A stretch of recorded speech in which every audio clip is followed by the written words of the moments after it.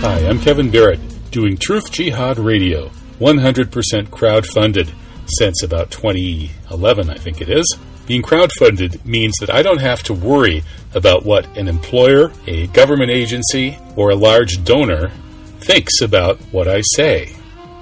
By giving me small donations, people are voting to allow me to continue to pursue totally independent analysis, interview whoever I want, and say whatever I think.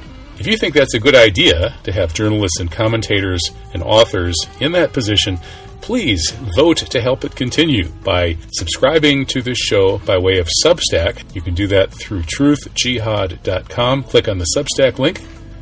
Or you could send a one-time donation or a recurring donation through PayPal to truthjihad@gmail.com. Welcome to Truth Jihad Radio, the live special edition. Kevin Barrett here talking with Richard Cook, the Challenger disaster whistleblower, here in the first hour, moving on to talk with law professor Francis Boyle in the second half hour. And then Helen Bajniski, a.k.a. Helen of Destroy, comes on to talk about her great new piece on the mass shooting of the Day Club. All three guests will be talking about neocons and their nefarious doings. So let's get going here with the first hour. Richard Cook, the celebrated, or at least briefly celebrated, not enough celebrated, Challenger disaster whistleblower, has been writing some great stuff in his past couple of years, publishing actually for longer than that at Veterans Today, among other places. He has a new short comment posted at the Tyranny, and he's asking, who are the neocons and what are they trying to do with respect to the Ukraine war? So let's get into it. Hey, welcome, Richard Cook. How are you? Hey, thank you, Kevin. Great to be here. I really like being on your show. Okay, well, I like having you. It's an honor. And so neocons, that's actually the key to a whole bunch of horrific foreign policy blunders, disasters, and just vast, cruel genocides, practically, in the case of the 9/11 wars. I was just discussing this with Ron Unz for a pre-record that I'll be releasing soon. The neocons are implicated in 9/11 and anthrax. They're implicated in the COVID apparent bio attack on China and Iran, and they're implicated in the current war on Russia through Ukraine. So you're asking, who are the neocons, and why do they keep doing these insane things? I think that's really the the question of the century. I agree, and that's increasingly becoming my focus. I've got a couple new articles that I'm working on around that theme. And the first one, you and I kind of brushed this subject. It's entitled, Will Ukraine Become the New Israel? So with your okay, could we get into that a little bit? Yeah, sure. I guess Zelensky said something about Ukraine becoming the new Israel, and he implied that meant having it become a draconian, Spartan security state with checkpoints everywhere, hyper surveillance, and always having to catch those nasty Russian or Palestinian terrorists. But maybe there was more than that, too. I think that there may be a lot more to that. That line was almost treated by the notorious mainstream media as a throwaway, as just an exaggeration. But let's take a look at that. You can call it a conspiracy theory. Of course, most might do that. But I have read in more than one place in the last couple of years that the hidden agenda of the U.S. in Ukraine may actually be to create a new homeland for people from Israel who want to migrate there in order to get out of what increasingly is becoming a failed state heading for collapse. Now, it's easy to ridicule this theory, but I think there may be something to it. I think we have to admit that Israel does look more and more like a failed state. And I don't say this as someone who is anti-Semitic or an opponent of Israel. I'm not anti-anyone. And in fact, I'm very sympathetic toward all of the innocent people around the world caught up in the violence of life in the world today. But let's be realistic. Look at Israel's present condition.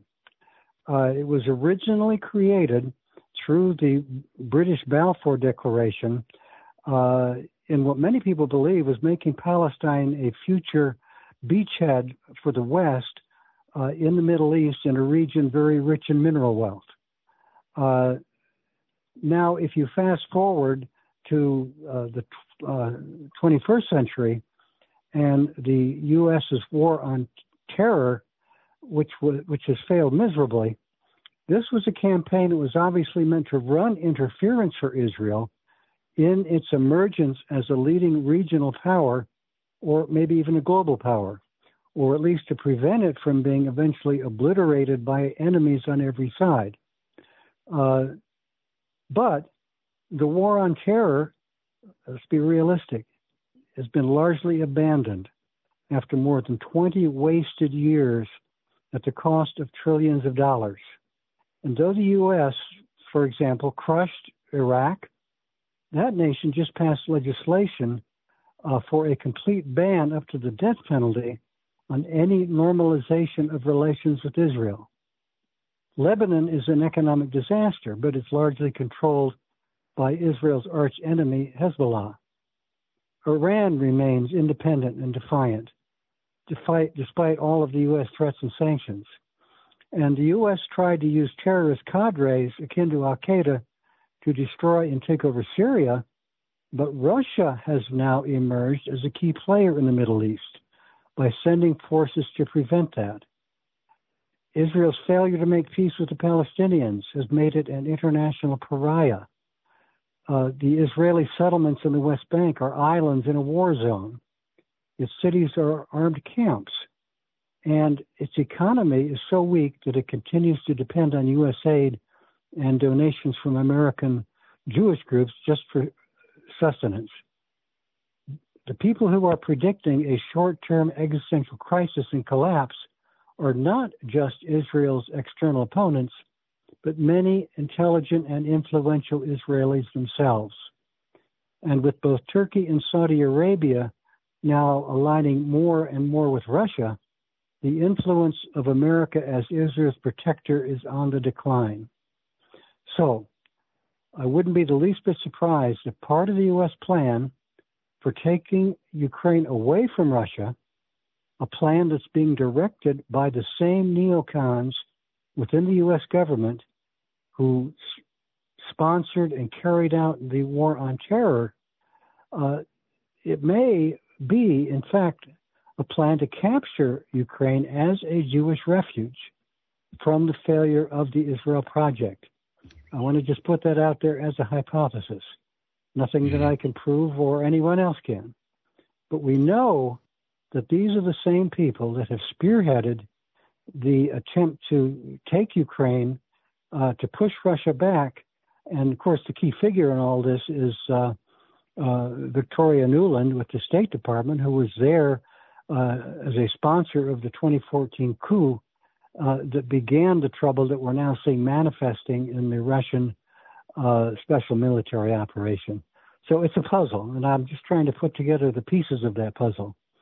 But if you're right about this, Richard, there would be a real historical echo here if indeed the neocons are fighting Russia to move the Jewish state from occupied Palestine to Ukraine, then they would be actually going for the real Jewish or Khazarian homeland. That is, their real ethnic roots are indeed in what's now Ukraine, not in occupied Palestine. And of course, the Kievan Rus was the beginning of the current Russian nation, which fought the Khazars, the Turkic tribe that converted to Judaism and became sort of a hub of the Eastern European Jewish people, and defeated them. And there has been that tension ever since. The Pale of Settlement was that same region of what's now Ukraine, where Jews were heavily populated, and the Russian czars kind of kept them penned up there. And there was tension between the Christian Rus and the Khazar-descended Eastern European Jews. So if they're trying to take back Ukraine, in a sense, they're doing what they claimed they were doing with Palestine. I mean, they're taking back their ancient homeland. I think there's a lot to that, and we have to look at the historical roots and be honest about it. And again, I have tremendous respect for Israel, for the Jewish people. I have Jewish blood in my own family, but the Jewish people are Europeans. They're Europeans racially. They're Europeans by culture, and to expect them to be the sole bastion of European culture on that tiny little rock and desert in the Eastern Mediterranean, it was too much to ask, I believe, in the beginning. It just has not worked. The Jewish people, including the ones who came from the Russian steppes, as well as the ones who came out of Spain, made a tremendous contribution to European culture over recent centuries. And in fact, if you read somebody like Douglas Reed, you're probably familiar with his book, The Controversy of Zion. Yes. Truly one of the great books, I believe, of the 20th century. It's easy now to get a copy because finally it's in print. But he makes the point that up until the last years of the 19th century and the first years of the 20th century, almost all of the Jewish people living in Europe had the intent to stay in Europe and to assimilate, to continue to assimilate in the European cultures, as they've done so successfully in England, as they've done in the United States, as in fact they did in Germany, until the Zionist ball got rolling in the early 20th century, and gradually by a series of very extreme measures, including the British Balfour Declaration, somehow this idea got rolling that the Jews were supposed to go live in Palestine. And in fact, they committed terrorist actions to establish their beachhead in Palestine, both against the British and, of course, against the Palestinians. And they have been in a constant state of warfare since 1948. And they've suffered from that. They have never been able to establish a peaceful nation that utilizes the best qualities of their intellect, of their spirituality, of their tremendous accomplishments in science and medicine and religion. It's all run into this stone wall of hatred that they're surrounded with, and that they themselves manifest in turn when they are pushed to an extreme. So the idea of Jewish people moving to Ukraine, to me, is not far-fetched. And I do believe that may be something behind Zelensky's comment. He's Jewish. Poroshenko was Jewish. And now, with so many people vacating Ukraine as refugees during this war, there may be plenty of room for Jewish people to settle there. And I would not be the least bit surprised if Putin and the Russians had some concept in mind similar to that, because one great accomplishment of Vladimir Putin has been to make the Jewish people welcome in Russia to the point where they are also assimilating into Russia as good citizens of the Russian Federation. So again, Kevin, these are all just pieces of a puzzle out there that I've tried to put together, which I think is, I'm a former federal analyst, and we're supposed to make assessments.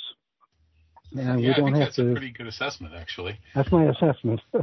Yeah, and it's not just Zelensky himself who's Jewish, but also his owner, the oligarch Kolomoisky, who created, right, by hiring him as a two-bit actor to turn into a famous comedian playing the role of a comedian who somehow becomes president, and that was how they groomed him to become a comedian who somehow becomes president. And Kolomoisky was behind the whole thing. So certainly there is an ethnic Jewish overrepresentation in the key actors in this Ukraine war, no question about that. On the other hand, if they really want to move the Jewish state from Palestine to Ukraine, that strikes me as kind of getting out of the frying pan into the fire. They're going from one war zone to another, and having Russia as your enemy might be just as bad as having the Arab and Muslim worlds as your enemy.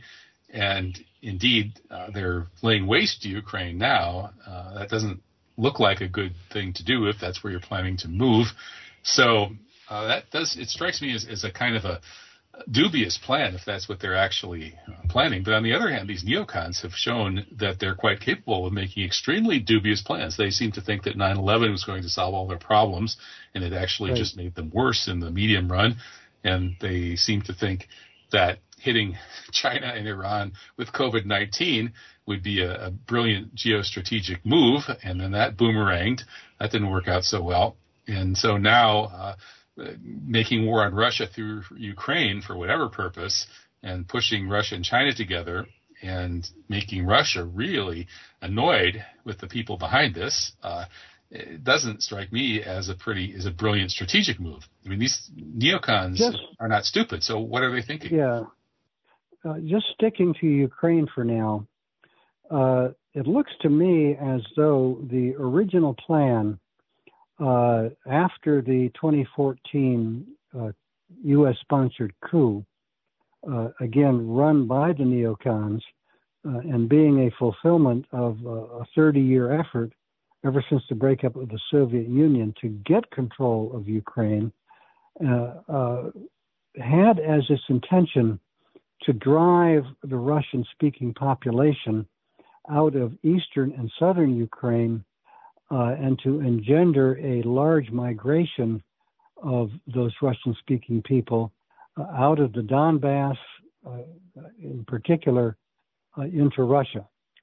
And I think that's what the Ukrainian army was poised to do, because it's been made pretty clear that they were preparing an attack on the Donbass to take place in March of 2022 until Putin surprised so many people by preempting them and moving into Ukraine first.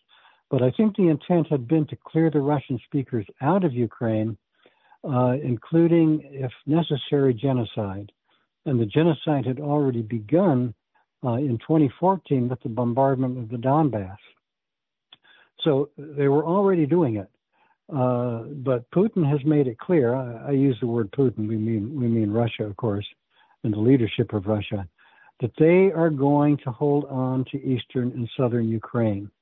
That region may very well become a part of the Russian Federation, or in the interim, 3 or 4 separate Russian-speaking republics. And the work on that has already begun. But I do believe myself that Russia intends to establish some kind of a peaceful settlement with Ukraine that probably, from all I'm seeing, will leave what they're calling a rump Ukraine in the center and the west to become a neutral state, a non-militarized state, one that is not part of NATO. In essence, a Russian protectorate. If that works, my speculation is that Putin would not be opposed to settlers coming in from Israel to begin the population of that part of Ukraine. Of course, it's not going to be a big announcement that, one day Tel Aviv is going to move to Kiev. Things don't happen that way. It would be much more gradual. But I think there's a possibility there. I think Russia would allow that, and that it would probably even be in Russia's interest to do something like that. But we'll just wait and see. If I were to talk to President Putin, I would suggest that. So I'm not going to do that. You're saying there are kind of two different scenarios for Jewish settlement in Ukraine. The first one was the one the neocons wanted, which was to ethnically cleanse the Russians from eastern and southern Ukraine. And, of course, They did to some extent. I think 1.5 million Russian-speaking Ukrainians fled into Russia during that bombardment from 2014 up until this year. And so that plan may have fallen through now with the Russian military success. So plan B would be for the Israeli Jews to go to Rump, Ukraine. That is the western remnant of Ukraine after the country has been partitioned, basically. Yes, that's what I'm suggesting. And Ukraine, even a glance at the map, even for Americans who don't know where Ukraine is, if they find it on the map, they will see how big it is. It's a vast region, a huge amount of farmland, of what they call the Russian steppe. And it's already been called an empty space, particularly with millions of Ukrainians having already moved west to get jobs in the European Union, and then millions more following out of Ukraine during this war.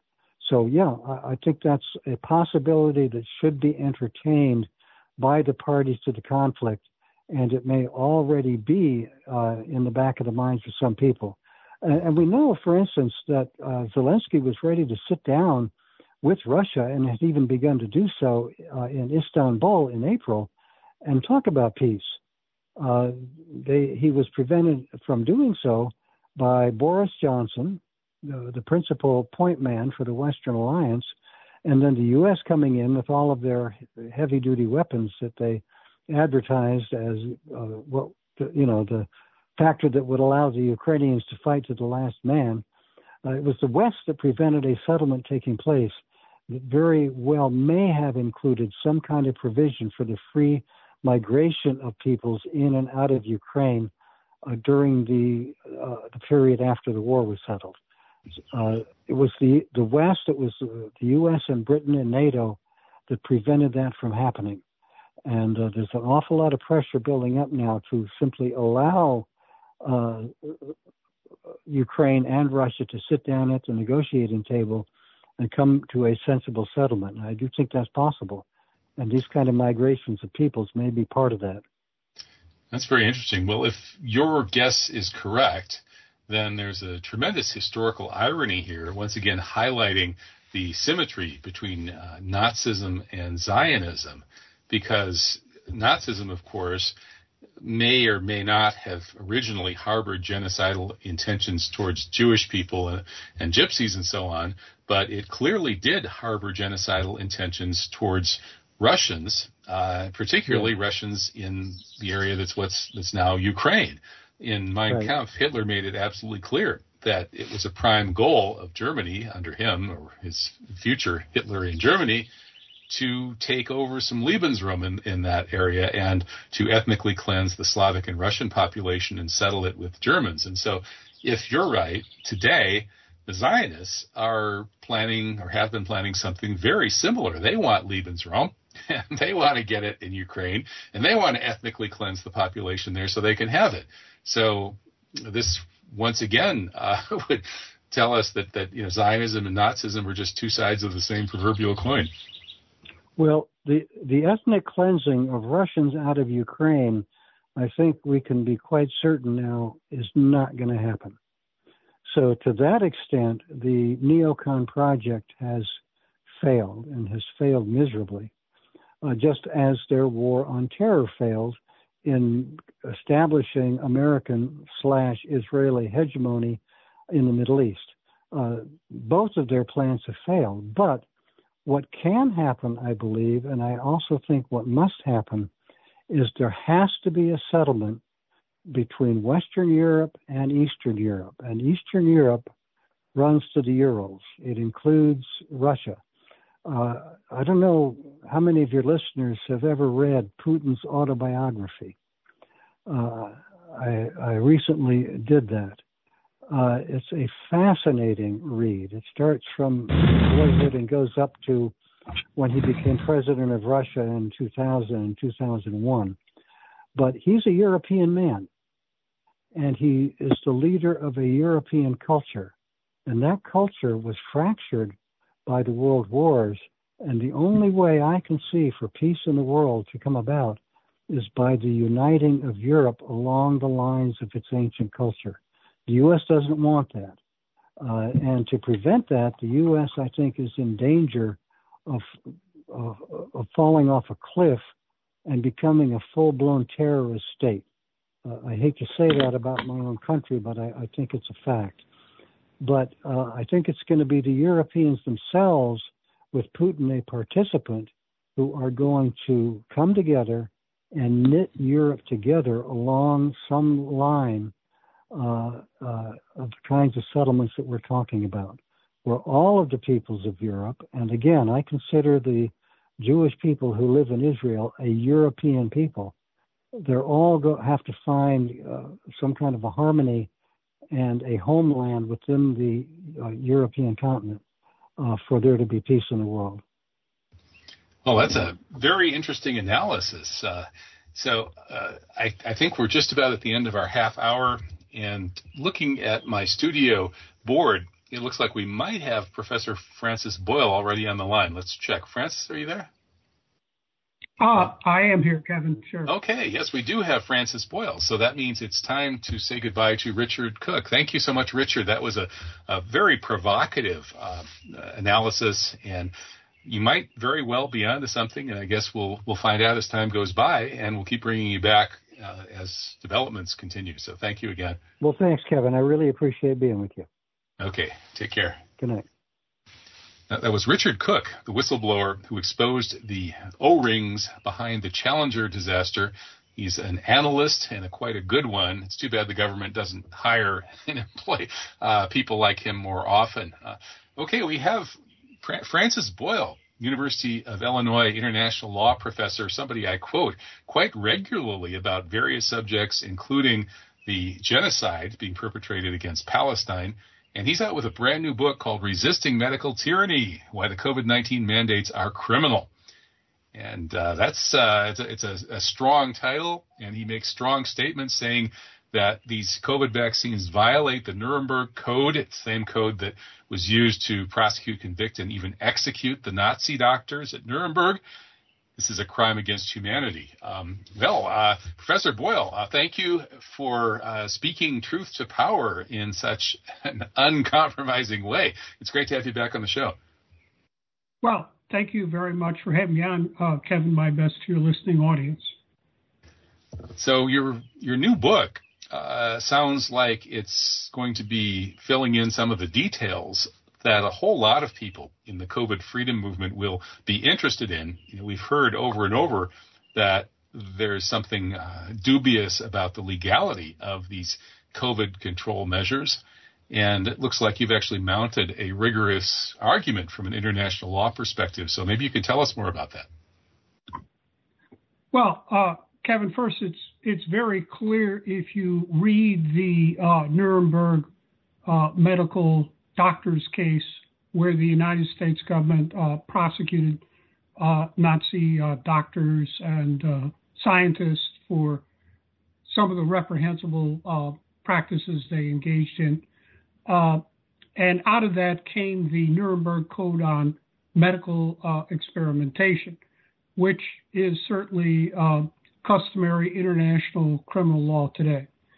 And if you look at these, all these Frankenshots, every one of them, they all violate the Nuremberg Code on Medical Experimentation. These are Nuremberg crimes. They're Nazi crimes that we are looking at. In addition, as for the second point you made, if you have a look at the Nuremberg Charter of 1945, and this was President Franklin Roosevelt's idea that the major Nazi leaders should get a trial and not just be summarily shot. There was put in there what was called crimes against humanity. And let me read to you directly out of the Nuremberg Charter of 1945, Article 6, and the definition of crimes against humanity. And here it is, Section C, crimes against humanity, namely murder, extermination, and other inhumane acts committed against any civilian population.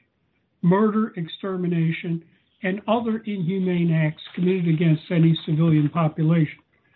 And the United States government put that provision in there, crimes against humanity, to deal with the persecution of the German Jewish citizens by their own government, the German Nazi government. That's why it was put in there, because technically that did not qualify as a war crime the way you treated your own citizens, which was another provision of the Nuremberg Charter.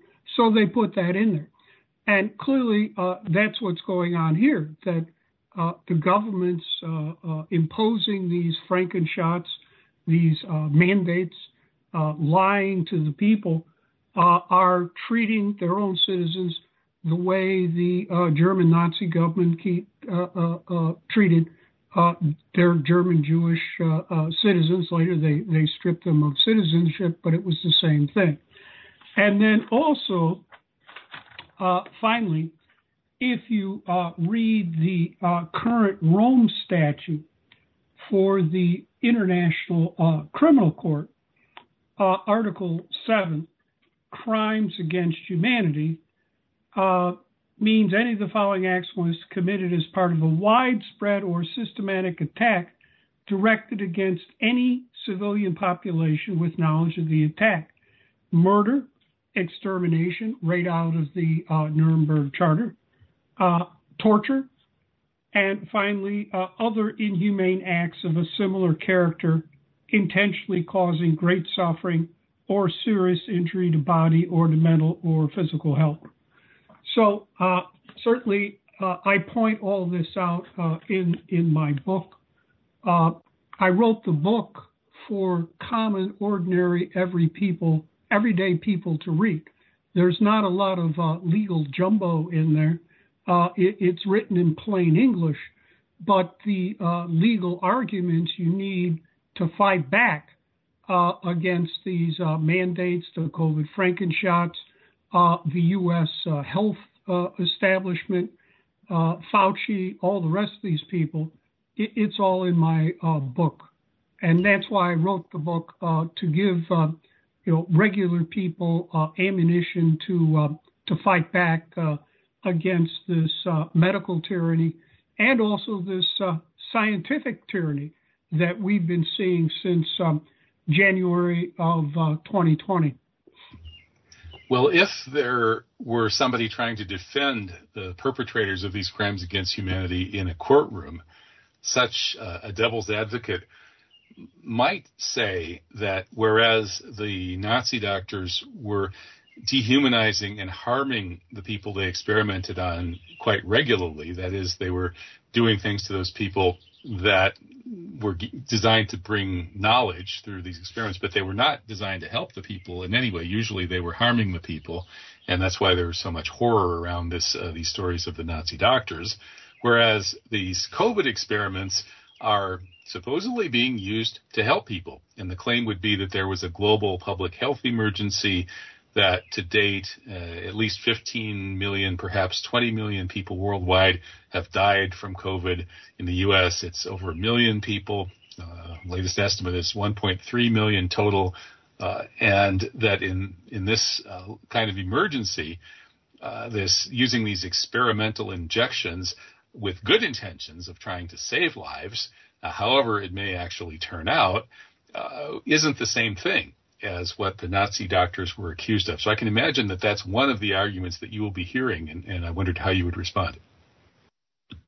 Yeah, well, Kevin, as you know, if you just hit the internet, it's now come out the massive fraud and lies and propaganda that have been perpetrated by the drug companies that have put together these Frankenshots. And that, Freedom of Information Act request just came out.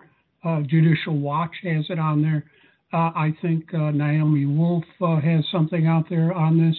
And it's clear that everyone involved in this knew that they were inflicting grievous bodily harm on human beings with these untested, unproven Frankenshots that clearly violated the Nuremberg Code on Medical Experimentation.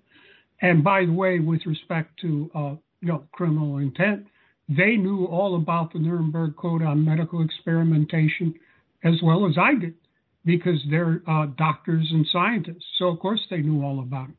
So I don't think that, obviously you would make the argument to a jury, but under the current circumstances, I think a jury would find them guilty of crimes against humanity and outright murder.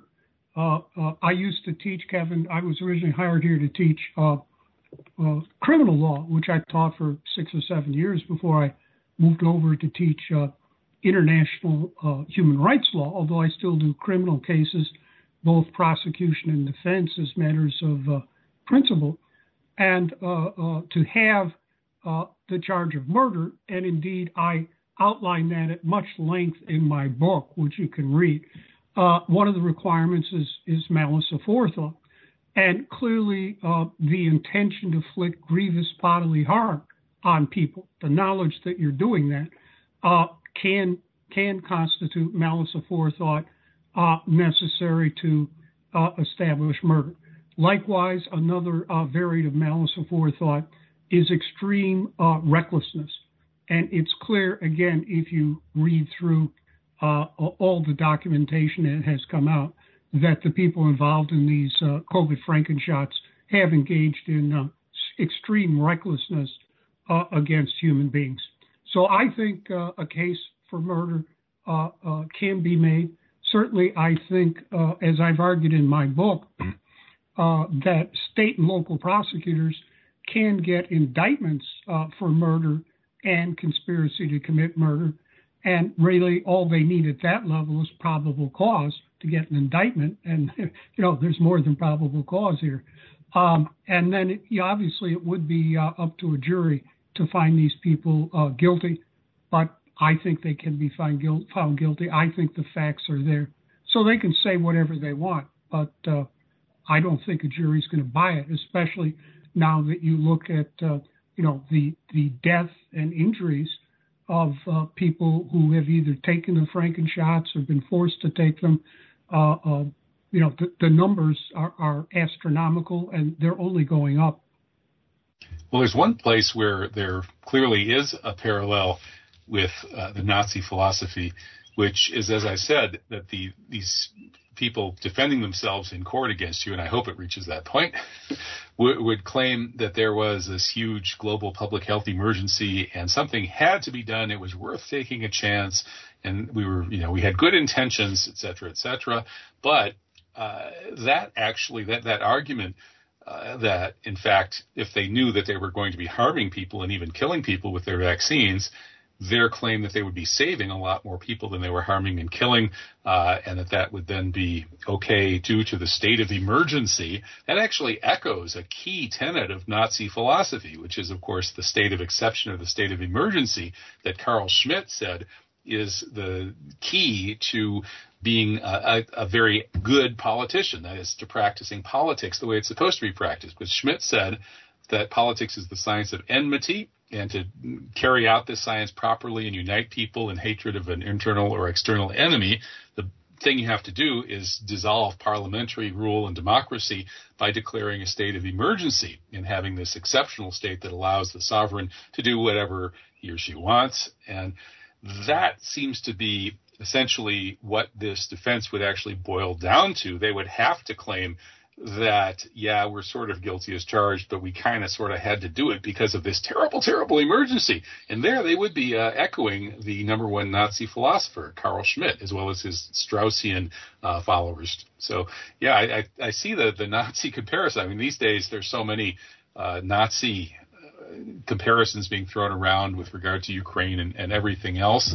And they say the first person to invoke Hitler loses the argument. But in this case, I think that there are some interesting parallels. Well, let me say, Kevin, I do agree with you that on that point. Carl Schmitt was a Nazi, diehard Nazi law professor, and he justified every hideous atrocity Hitler and the Nazis inflicted on everyone, including the Jews. So, yes, I think you would just, a prosecutor would point that out to the jury. If you read the proceedings of the Nuremberg tribunal, yes, the lawyers for the Nazis made arguments, and they were entitled to make their arguments, and they made them, and it did not really convince the judges. There were some elements that were taken into account by the judges, but in the grand scheme of things, most of them were found guilty, and several of them were executed. So I think it would play out the same way here, Kevin. What do you think about those who argue that much of what passes for legal procedure disguises these power relations that are actually deciding things? That is, it isn't any kind of rationality under the rule of law that determines whether or not the Nazi war criminals get convicted as opposed to the good guy war criminals who nuked Japan and firebombed Tokyo and Dresden and other German cities and committed atrocities that are arguably every bit as bad as those the Nazis committed, but because of the issue of who won the war, the people in power who were able to impose their victors' justice did so. And that argument would then go on to point out that in today's world, the big pharma people, the WHO people, and these Pfizer and Moderna executives, and all of these people who are responsible for putting out the vaccines and the other COVID control measures are essentially still in power and likely to remain there for the foreseeable future, and that therefore the chances of actually convicting them are very slim, whereas the chances of miscarriages of justice, convicting people on the other side, are much greater, in fact. And do you think that critique of law has any validity, and how should we act in order to try to help justice prevail? Well, of course, Mr. Justice Jackson, in his opening statement there at Nuremberg, said that we are creating one standard of behavior here for them and ourselves. So I would certainly argue that to any jury. As for going forward, in my book, I've outlined a strategy where common, ordinary, everyday citizens can go to their state's attorney, district attorney, attorney general, and request that they convene a grand jury to prosecute these people for murder, to get an indictment for murder under the Anglo-American common law that applies in most states of the Union except Louisiana. I've been involved down there in Louisiana too. And I outlined the case and how state or local prosecutors can get these indictments and the legal arguments. As a matter of fact, I spent 45 minutes with the the Attorney General of Louisiana going through all of these arguments step by step. He had no problem with any of the legal arguments.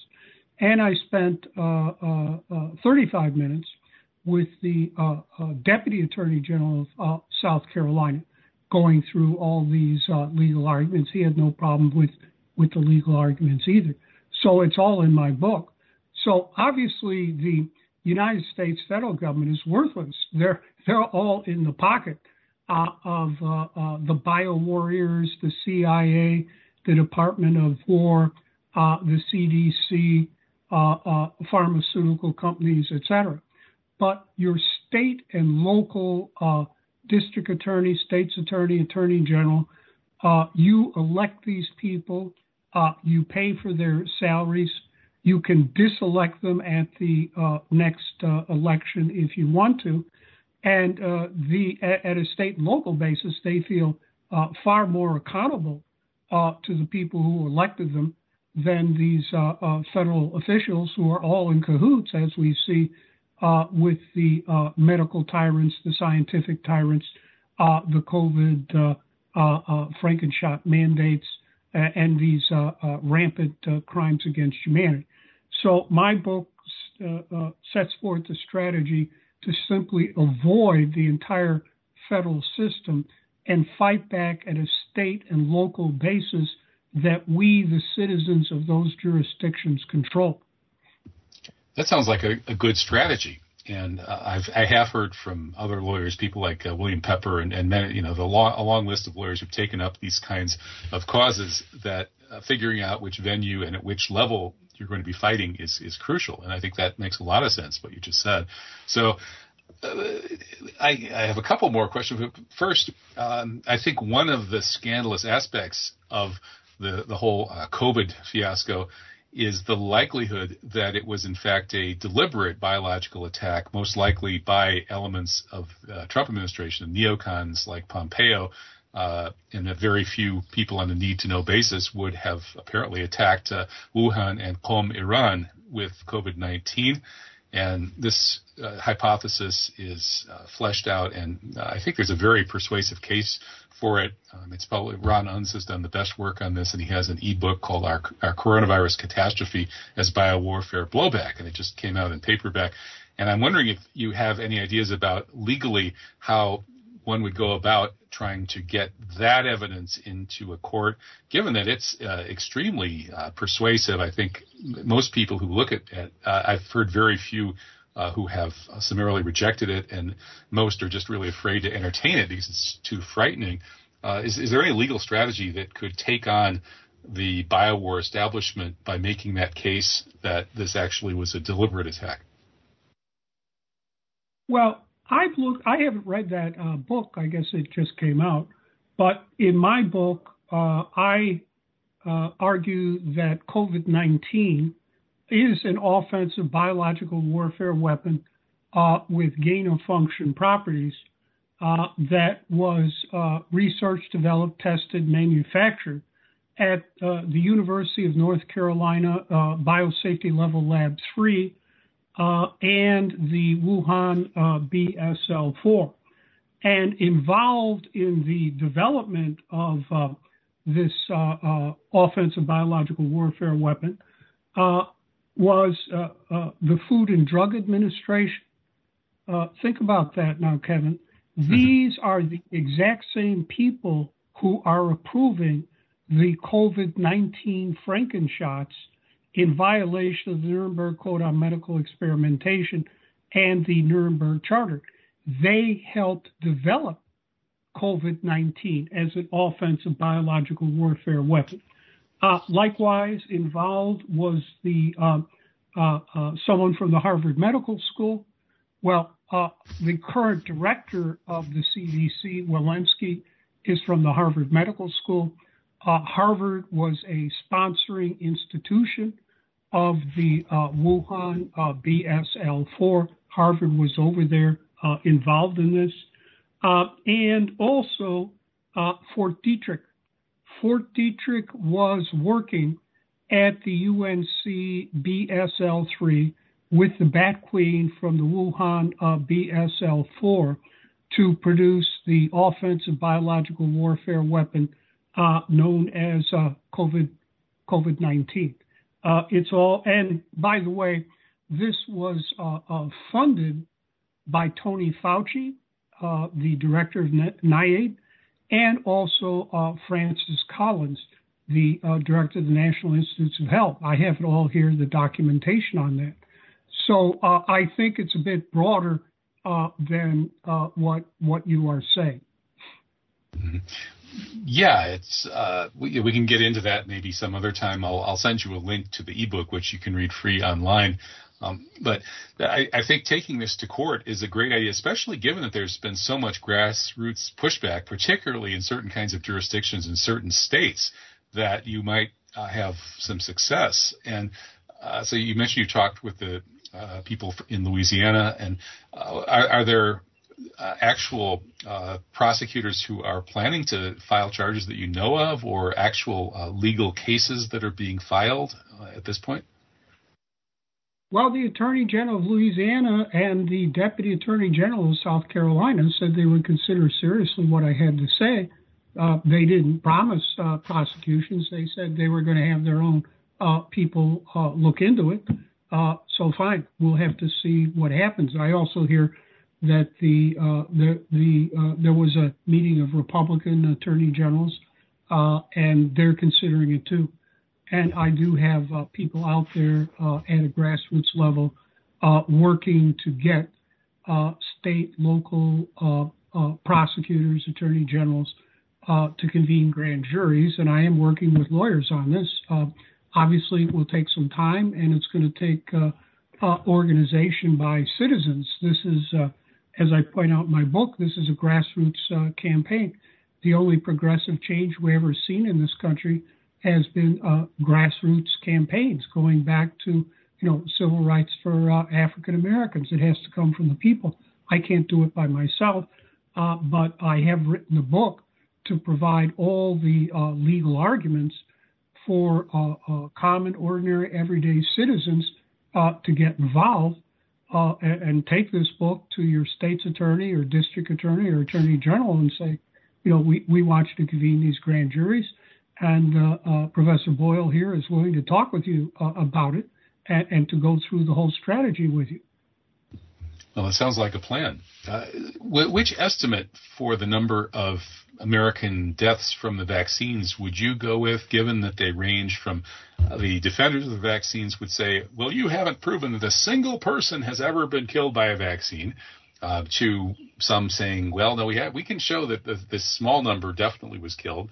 And then the estimates range up to the 10,000s as a conservative estimate into the 100,000s and as high as 250,000 Americans or more being killed by the vaccines. I think those high estimates are probably unlikely because of the overall excess death count not really reflecting them. But I'm just wondering who you think is putting out the most credible case on the number of deaths that we've experienced. Well, Kevin, let me speak here from my prior experience. I helped defend Captain Dr. Yolanda Hewitt Vaughn during Gulf War I, who refused to give out the experimental biological warfare vaccines for anthrax and botulinum in violation of the Nuremberg Code on Medical Experimentation. She was facing 5 years for desertion. Of course, she did not desert. You can read all about that in my book, Biowarfare and Terrorism, and also her case in particular in my book, Destroying World Order. Now, what happened there, Kevin, and this is the last instance we have any figures on biological warfare Frankenshots. Out of 500,000 U.S. troops inoculated, they murdered about 11,000 U.S. troops, and they disabled 100,000. Okay, those are the figures. Now, and those were healthy young men and women in our armed forces. And by the way, those are lowball figures because I still hear from veterans today, left over from Gulf War I, suffering from the Gulf War sickness, which is what it's called. So I believe that's a floor and not a ceiling of what we're going to be seeing here.